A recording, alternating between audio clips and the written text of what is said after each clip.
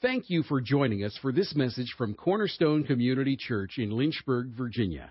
Here's Pastor Willie Taylor. Today we want to give a two-part, first part today, next part next Sunday. That's the plan anyway, for a New Year's message, part 1 and 2. And we're going to start off in Romans, so if you can turn to Romans chapter 1.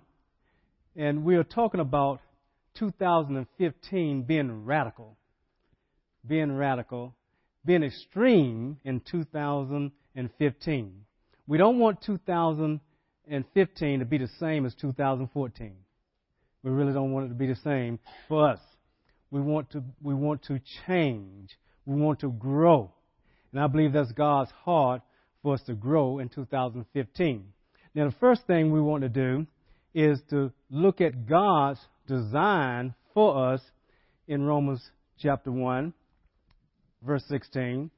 And it says that, "For I am not ashamed of the gospel, for it is the power of God for salvation to everyone who believes, to the Jew first and also to the Greek.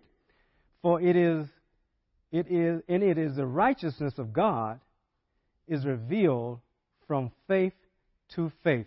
As it is written, but the righteous must live by faith."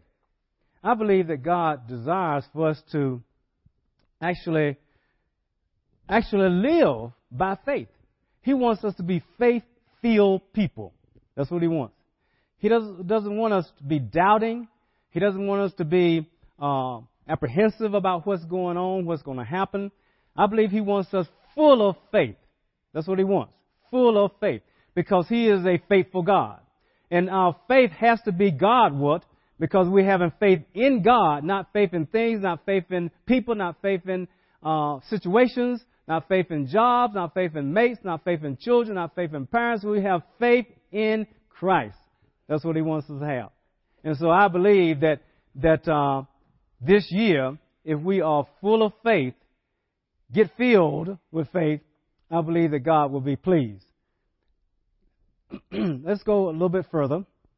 In another place, it says, let's go to 2 Corinthians chapter 8. Let's go there. I believe that God really wants us to understand that He wants us to go from glory to glory. In 2 Corinthians 1:1, let's start there. Paul, an apostle of Christ Jesus, by the will of God, and Timothy, our brother. I wanted to read that just because I wanted to establish, when we're reading over in chapter 3, when it says we, he's talking about himself, he's talking about Timothy together. They are together, and Paul is writing, but Timothy is there with him. And it says in chapter 3, let's go to verse 6 there. "Who also made us adequate as servants," and it's talking about God, God who made us adequate as servants of the new covenant, not of the letter, but of the Spirit. For the letter kills, but the Spirit gives life. He's now comparing the old covenant with the new covenant. He says in verse 7, "But if the ministry of death," and he's speaking of the Old Covenant, "in letters engraved on stones," speaking of Moses, when Moses went up to Mount Sinai and he got the 10 Commandments and came back down.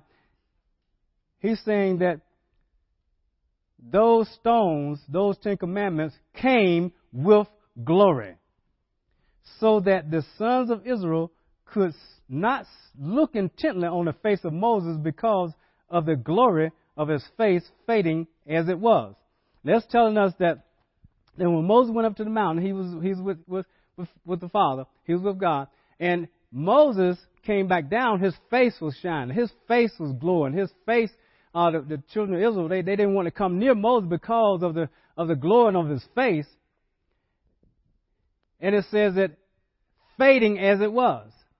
So Moses bringing in the 10 Commandments, the 10 Commandments even then was fading.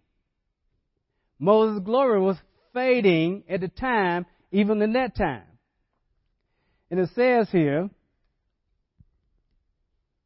in verse 8, how will the ministry of the Spirit fail to be even more with glory? Now, in that comparison, we're speaking of the Old Covenant and New Covenant. The New Covenant, we're talking about Jesus Christ. That glory is never going to fade. Never going to fade. Like the glory of the Old Covenant was going to fade. It was fading even then. And it says in verse 9, for if the ministry of condemnation has glory, much more does the ministry of righteousness abound in glory. For indeed, what had glory, in this case, had no glory because of the glory that surpasses it. For if that which fades away was with glory, much more that which remains is in glory. Therefore, having such a hope, we use great boldness in our speech and are not like Moses, who used to put a veil over his face so that the sons of Israel could not look intently at the end of what was fading away. So now it's comparing that. Now, what does that have to do with us today? Look at verse 18. But we all, we're talking about Paul, we're talking about Timothy, we're talking about the church at Corinth, we're talking about the church in Lynchburg, we're talking about the church all over. We all, with unveiled face, we don't have to veil our face, beholding as in a mirror the glory of the Lord, are being transformed into the same image from glory to glory, just as from the Lord, the Spirit. Now, what it's telling me here and telling us here is that we have the opportunity of being in the new covenant, being in Christ. Our life is hid with Christ in God because of the price that Christ paid on Calvary, on the cross. We have glory that will never fade. Moses went up in the mountain and was with God, but nobody else went up to be with God but Moses. Nobody was up there with God but Moses. Moses saw the glory of God. Moses' face was shining. But it says that in a new covenant that we can all come to the throne of grace to receive mercy and grace for the time of need. We all can come before Jesus Christ. We all can have our face glowing in 2015 because we can all come before the throne of grace and receive from Christ. We all can do that. And we don't have to be concerned about glory fading. Christ ever liveth. He's eternal. He's never going anywhere. Our face doesn't have to fade away. The new covenant is going to always be, basically. That's what God is telling us. And I really like that.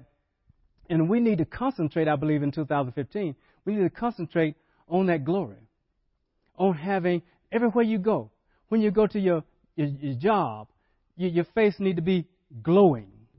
When you get up in the morning, your face need to be glowing. When you are with your family, your face need to be glowing with the glory of God. When you're in the supermarket, when you're at the service station, wherever you go, your face need to be glowing. People need to see it. See, because they saw Moses' glory. They saw the glory of his face. It was something tangible. They could see it. It was not something hypothetical. It was not something just, oh, that's a spiritual thing. We can't see it. It's not a natural thing. It was a natural thing brought about by a spiritual thing because of the glory of the Father in the presence of Moses. And I said, oh, my goodness. That's what I want. In 2015, I want to be glowing. Now, Moses' glory was another thing that's very interesting. Moses got his glory. He was reflecting the glory of the Father. But see, we have something greater.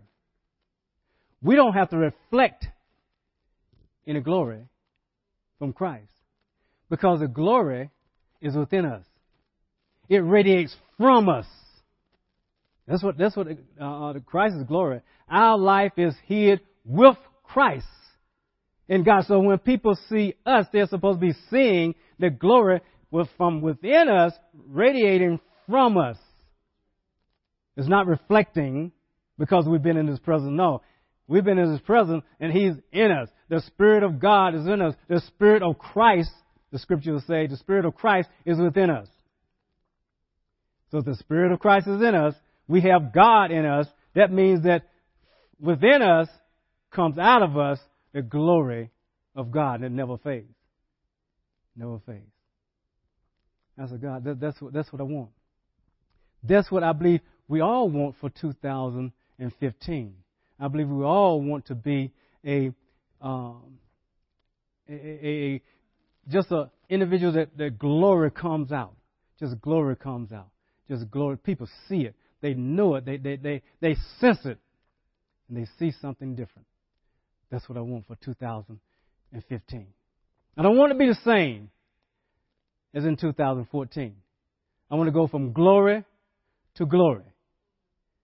And that's what the Scripture said. From glory to glory. And how is, when people see Jesus now, when they saw it in the Bible, what did they see? Well, what did they actually see? Let's look over in Revelation chapter 1. Let's look in verse 12. And we see John, he's speaking of a vision that he saw. He said, "Then I turned to see the voice that was speaking to me, and having turned, I saw 7 golden lampstands. And in the middle of the lampstand, I saw one like a son of man, clothed in a robe reaching to the feet and girded across his chest with a golden sash. His head and his hair were white like white wool, like snow, and his eyes were like a flame of fire." I said, wow, this is Jesus. We have the Spirit of Jesus inside of us. I wonder what the people see when they see us. Have you ever wondered what people see when they see us? What do you see when you see you, when you look in the mirror? Because all of us have mirrors these days and times, don't we? Do we see something different? Do we say, "Woo, look at that. Wow, woo, Minerva, come here, look, woo, look at that." And then she come in and you say, "Oh, look, Minerva, look at you. My goodness gracious. Hey, what do we even think this is possible? Do you think the Bible is just it's like a best-selling novel? Is that what this is? Is this the Word of God?" To me, the Word of God is forever settled in heaven. It will never, never fade away. Not a jot, not a tittle going to pass away. Let's all fulfill in this Word. This Word it stands. It stands. It's like a rock. It stands. So I believe that God tells us something, and He's saying, going back again, He's saying we need to be full of faith. The just shall live by faith. Do you believe it? Do you believe, or do you doubt what I'm telling you? Because I'm telling you the Word of God, because when I said that's the turn to Revelation, I mean, you see it. It's in the Word. Do we have that kind of faith moving into 2015? Do we want that kind of faith moving into 2015 that we've said, 2014, I was not full of faith. Like Stephen and other 7 servants that was serving a Grecian woman. I was not like that. I want to be like that for 2015. I really want to be like that. I want to increase my faith. That's what I want. I want to increase my faith. Do you want to increase your faith? Do you want to go from glory to glory?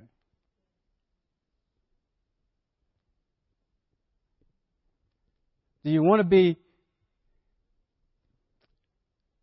in the super 70s, super 60s, 50s, 40s, 30s, 20s, teens? Do you want to be the same as you were in 2014? You never change. You're the same. You don't grow. You don't grow. God doesn't want that. He wants growth. We can all grow, I believe, in everything. I was thinking, I said, well, God, what will prevent us from growing? Because I believe that we all make, well, not all, but a lot of people make New Year's resolutions, don't we? And we resolve that we're going to change this, we're going to change that, and things like that. But I believe that there are obstacles against that. And that even though we want to change, it's not automatic. Change is not automatic. And I believe that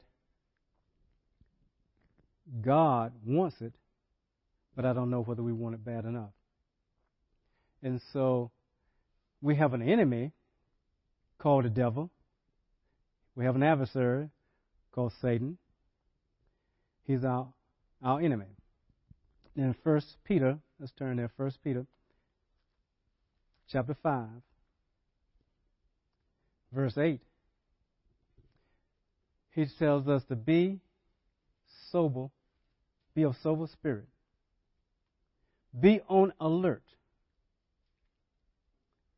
He said, I want you to be watchful. I want you to be cautious. I want you to be circumspect. I want you to be looking at the consequences and circumstances that are around you. I don't want you to be asleep. That's what sober means. I want you to be on an alert because your adversary, he's called Satan, he's called the devil, he prowls around like a roaring lion seeking someone to devour. That's what he's doing. I say he's not going to find us to devour. I don't want him to devour me. I don't want him to devour you. I know you don't want him to devour you. And I hope you don't want him to devour me. So we have to be on alert, don't we? We have to be on alert because he is lurking around. We do have an enemy. We do have an adversary. Change is not natural. Some people may think, well, all I have to do is just be who I am and I'm going to change automatically. I'm going to grow older. I'm going to be wiser. I'm going to grow. No, not necessarily. Spiritually, you're going to grow. You're going to have to make some effort because the enemy does not want us to grow spiritually. He's going to be against spiritual growth because what he wants us to do, he wants us to be like a camouflage, like on a uniform, an army uniform, camouflage like the wilderness you might be in. He wants us to be camouflaged so that you can't tell us apart from the world. That's what he wants. Because as long as we're camouflaged, we are not going to make a difference. And we have to be about making a difference in this society because the time is short. We're not living in a time where you say, well, Jesus is not going to come back. We don't have to worry about that. Maybe about 2, 3, or 4, 5, 6,000, maybe 100,000 years he might be back. You may think that, but let me tell you, he is coming back soon. The Bible said he's coming back soon. That was way back when it was written it was coming back soon. So you know he's coming back sooner than it was then. And even if it's going to be 1,000 years, even going to be 200 years, Even if it's going to be 150 years, we won't be here. So our time is short, regardless. So we have to be about the Father's business because we don't have that long to live. We don't have that long to accomplish that which He has called us to accomplish. We all have a purpose on this earth, and we are all going to be judged by what we have done in this body. We're all going to be judged by that. And we don't want to stand there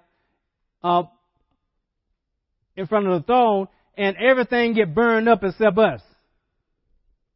All our works, everything get burned up because some people make it as through the fire, but they themselves won't get burned up. We want some rewards, don't we? Nobody wants to go through a war. Nobody wants to go through a game and don't get rewards. I believe everybody wants rewards because it's hard work. We want some rewards. We want rewards as due us because God wants us to have rewards. How are you going to have to throw it at the feet of Jesus if you don't have any rewards? You sure can't throw no crowds if you don't have any. Right? Everything get burned up.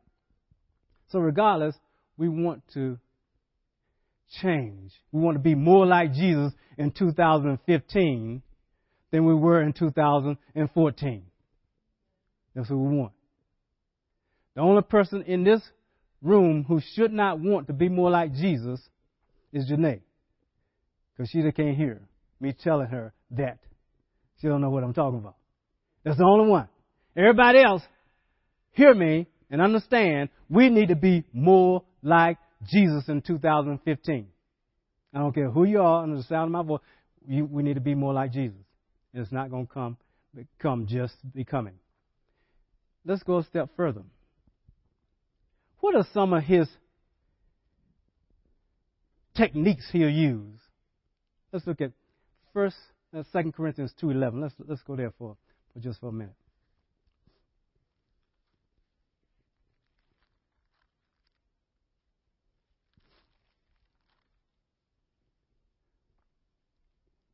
It says in 2 Corinthians chapter 2, verse 11. I'm just reading you one verse. It says, so that no advantage would be taken of us by Satan. And it's speaking to the church of Corinth, how they put somebody out of the church because they were in sin, gross sin. They put him out of the church. And then he was telling them, okay, let him back in now. He's learned his lesson. Let him back in. It says that so that no advantage would be taken of us by Satan. See, don't want to hold grudges, don't want to hold unforgiveness and all those type of things, because that's one of the techniques of Satan. For we are not ignorant of his schemes, his stratagems, his techniques. We are not ignorant. That's what Paul was saying to the church. We are not ignorant. He's talking about, we are not ignorant of his schemes. Satan has stratagems to keep us from being like Jesus. He has stratagems to try to sabotage our witness for Jesus. He has stratagems to try to make us so that we are not of any use to the Lord as far as the lost is concerned. He has stratagems. What are some of those stratagems? I want to talk about just a few today. One, those stratagems, is that he wants us to believe we don't need to change. How are you going to change if you don't think you need to change? If you think you're okay? And see, what we do sometimes is compare ourselves with ourselves. And the scripture says that's unwise. So we'll compare ourselves with the people we're around, and we say, we're just like everybody else. I'm okay. I'll be all right. I'm not a bad person. I'm not an evil person. So what's the big deal? I'm okay. Well, see, we're not okay. Scripturally, we are not okay. Spiritually, we are not okay. If we're okay, we'll be perfect, wouldn't we? English perfect. We'll be perfect. We'll be just like Jesus. And I know that Paul has said, the Apostle Paul said that he hadn't arrived. He's the worst of sinners. How can we have arrived? You know? So I know that I need to change. And see, sometimes we'll say, well, I know I need to change. You know, everybody need to change. Well, none of us are perfect. We all have sinned. You know, we all make mistakes. See, we say that, making an excuse for not changing because we're all in the same boat. God doesn't want us to be that way. He wants us to be saying honestly before Him, God, I need to change. God, help me grow in 2015. Help me grow. And we're speaking mainly spiritual, because I believe that if we change, if we grow spiritually inside, I believe they're going to help anything we want to change outside. Yeah. It makes everything go okay when we grow spiritual. I don't care what kind of job we have or don't have. I don't care what the situation is. I believe that spiritually, if we grow, we will be okay. To the degree that we grow. I believe we will. And so I need to be crying out to God, God, help me change. I know that God has already put His finger on some things in my life. I believe He's put some things, His finger on things in your life. I believe He has. And I believe that even if He hasn't, if you go before Him and ask Him, God, point out something that I need to change for your glory for 2015, I believe He'll let you know. God is going to answer that prayer. Guarantee you. Because that's what He wants. He wants change. Wouldn't it be great if you saw us in prayer, our prayer closet, you can see each other in prayer closet, and we are there crying out before God, God, change me. Change me. I want to be more like you. Change me. Not too many people pray that way. Wouldn't it be great if our teenagers would do that? Wouldn't that be great? You raise your hand, Brianna? Okay. It would be great if our teens did that. Wouldn't it be great if our young adults did that? Wouldn't it be great if our middle-aged adults do that? Wouldn't it be great if our older adults would do that? It would be great if all of us did that, wouldn't it? But that's not usual. It's not a usual prayer that we have every day. God, change me. God, I got to change. I can't be the same. God, help me. I got things in my life I just can't get rid of. God, help me. Help me, Lord. I mean, woo, my goodness gracious, not too much to pray that way. Most of us are praying, God, help this other person here. Help, don't we usually do that? You know? Help my boss, help my wife, help my husband, help my child, help my parent. You know, usually we're praying for something else. You know? God wants praying for ourselves. That's what He wants. There's a stratagem to keep you from doing that. That's a stratagem. If I can keep them so they won't be crying out to change, because they don't think they need to change. Even though they say they do, they're not going to put forth the effort to change. They'll stay the same. And we can look at you 5 years from now, and Willie Taylor will be the same he was 10 years ago, 5 years ago. He'll be the same. That is a terrible thing. A terrible thing. To be the same. Have the same old complaints, right? Same old attitude, right? That we had 5, 10 years ago. That's sad. That's sad. Don't be doing that. Another thing that Satan would try to do to sabotage us changing, he's going to try to get us focused on someone else. That's what they're going to try to do. Let's look at it in Matthew chapter 7, verse 1.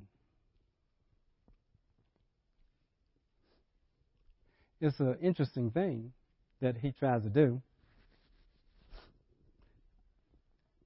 It says, "Do not judge so that you will not be judged. For in the way that you judge," meaning others, "you will be judged. And by your standard of measure, it will be measured to you." Verse 3. "Why do you look at this speck, just a speck, that is in your brother's eye, but do not notice the log that is in your own eye? Or how can you say to your brother, 'Let me take the speck out of your eye,' and behold, a log is in your own eye? You hypocrite, first take the log out of your own eye, and then you will see clearly to take the speck out of your brother's eye." So what does that tell me? That tells me that by the time I get this log out of my eye, because I'm blind with it, a log, by the time I get it out of my eye, I don't have no time for looking at somebody else's faults and try to, pointing fingers at somebody else, complaining about somebody else when I have problems myself, in other words. My problems are so great that I don't have time, I don't have the wisdom I shouldn't even see, in other words, your faults. How can you see somebody's speck of a log sitting in your eye? You can't see it. But see, we see other people's faults, don't we? How so clearly we see other people's faults. And that's why we talk about people, because we see their faults, don't we? And he's saying that, hey, wait a minute. I don't want you to concentrate on that. I want you to concentrate on you. You and you only. That's what I want you to concentrate on.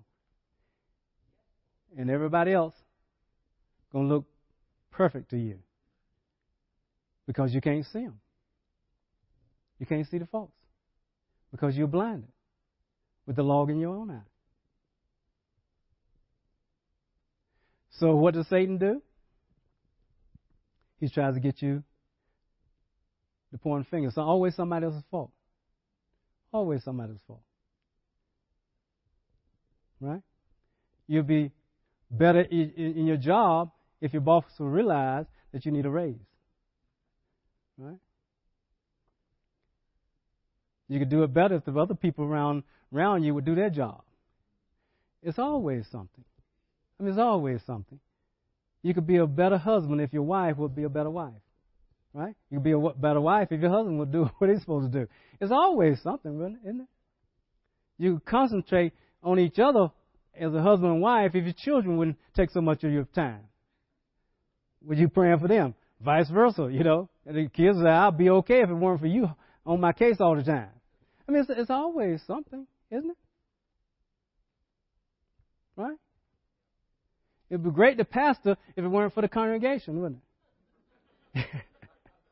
The congregation says it'd be great. We could have a great conversation if it weren't for the pastor, It's always something. Somebody's always pointing a finger at somebody. God doesn't want that. He wants us working together to bring about His purpose, His glory. And you work together by trying to pray for each other, help encourage each other, help each other, and work on yourselves. I need to work on myself. You need to work on yourself. We all work on ourselves, and just encourage everybody else. That's what we need to do. That's a stratagem He has. Keep you focused on somebody else. Another one He tries to do, He tries to get us in habits that will prevent our growth. Get us into habits that will prevent our growth. Now, you notice I didn't say bad habits, did I? I just said habits. He doesn't care if you have good habits, as long as you can change. Because we do have habits that prevent us from changing, because how many of us know business, we can say so busy doing some good things and we don't have time to grow like we should. Yeah. Another one is that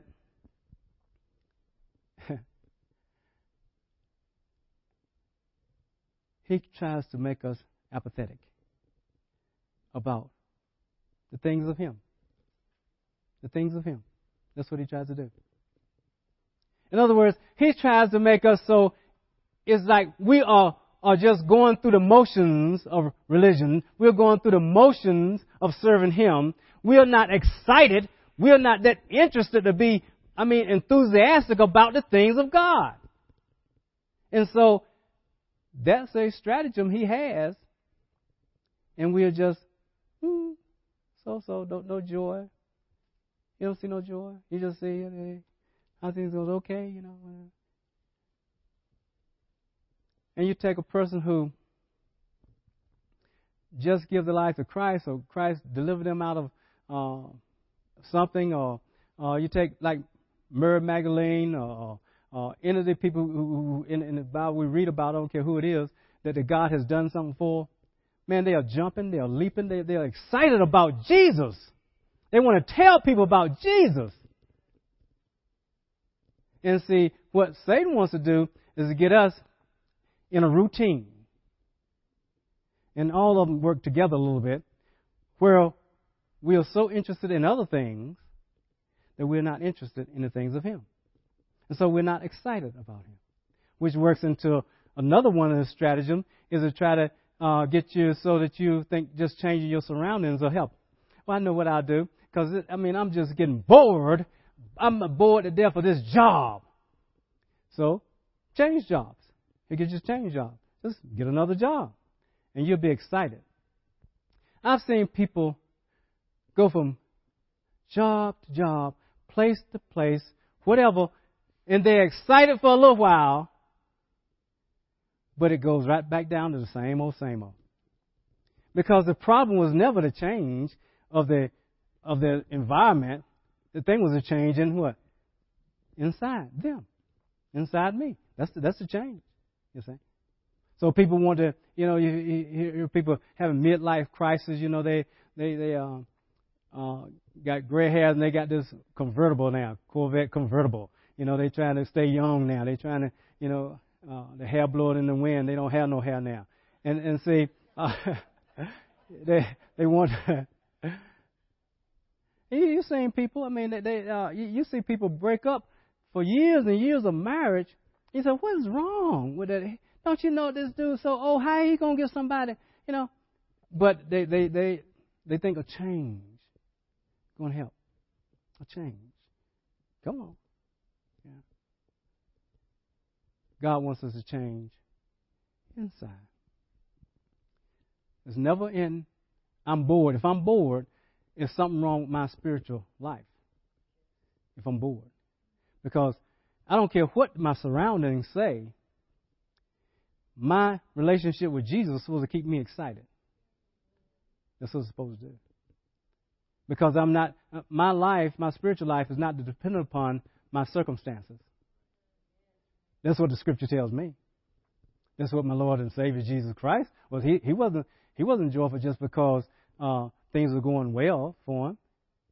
He's going to be joyful for just for what was set before him. He for the joy that's set before me, I endured the cross.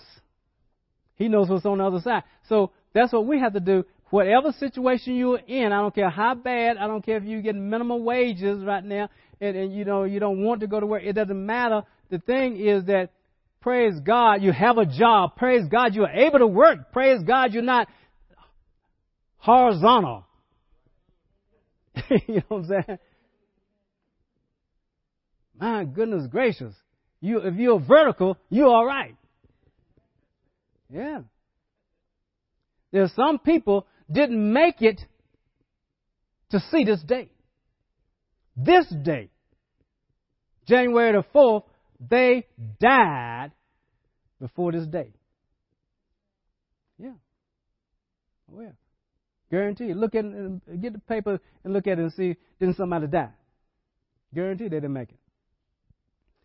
They don't have to be old either. I'm so glad that God saw fit to keep us alive this day. We have another day to glorify Him. Yeah. So I'm not going to be joyful. I'm not going to be excited because of my circumstance. I'm not going to be excited about just because, oh man, everything is working out perfect now. Wow, this is great. Yeah. I thought about taking the Christmas tree down. I said, man, I don't feel like taking that Christmas tree down. Somebody said, don't you know that somebody don't want the Christmas tree up? They're going to say, why don't take the Christmas tree down? It's after Christmas. Man, let the Christmas tree be up. Let it be up. If you want to take it down, take it down. It's okay. It's okay. I didn't feel like taking it down myself. Yeah, I really did. John took the wreath down. It's down. That's as far as I got, man. As far as I got. Well, what's the big deal? Is it? Is it a big deal? No, in the scheme of things, it means nothing. You know? And Sam came to me, the elder Sam. He said, hey, man, that projector is out. I can't get that thing running. I said, okay. All right. And some people, it'll bother so much, I can't believe it. I can't believe it. Why didn't they come and cut it? Why didn't they take it out? Why didn't they? In the scheme of things, does it really matter? We got 2 screens. Praise God, we got 2 screens. So it's always something to be thankful for if we will concentrate on the goodness, like, who was that said that? Chad, right? If we always think about the goodness of God. Isn't that what you said, God? Isn't that what you said, Chad? It's always something to think about, to praise God about, if we think on the goodness of our Lord and Savior. Isn't it? Thank you for listening to this message from Pastor Taylor and Cornerstone Community Church. We are located in Lynchburg, Virginia at 525 Old Graves Mill Road.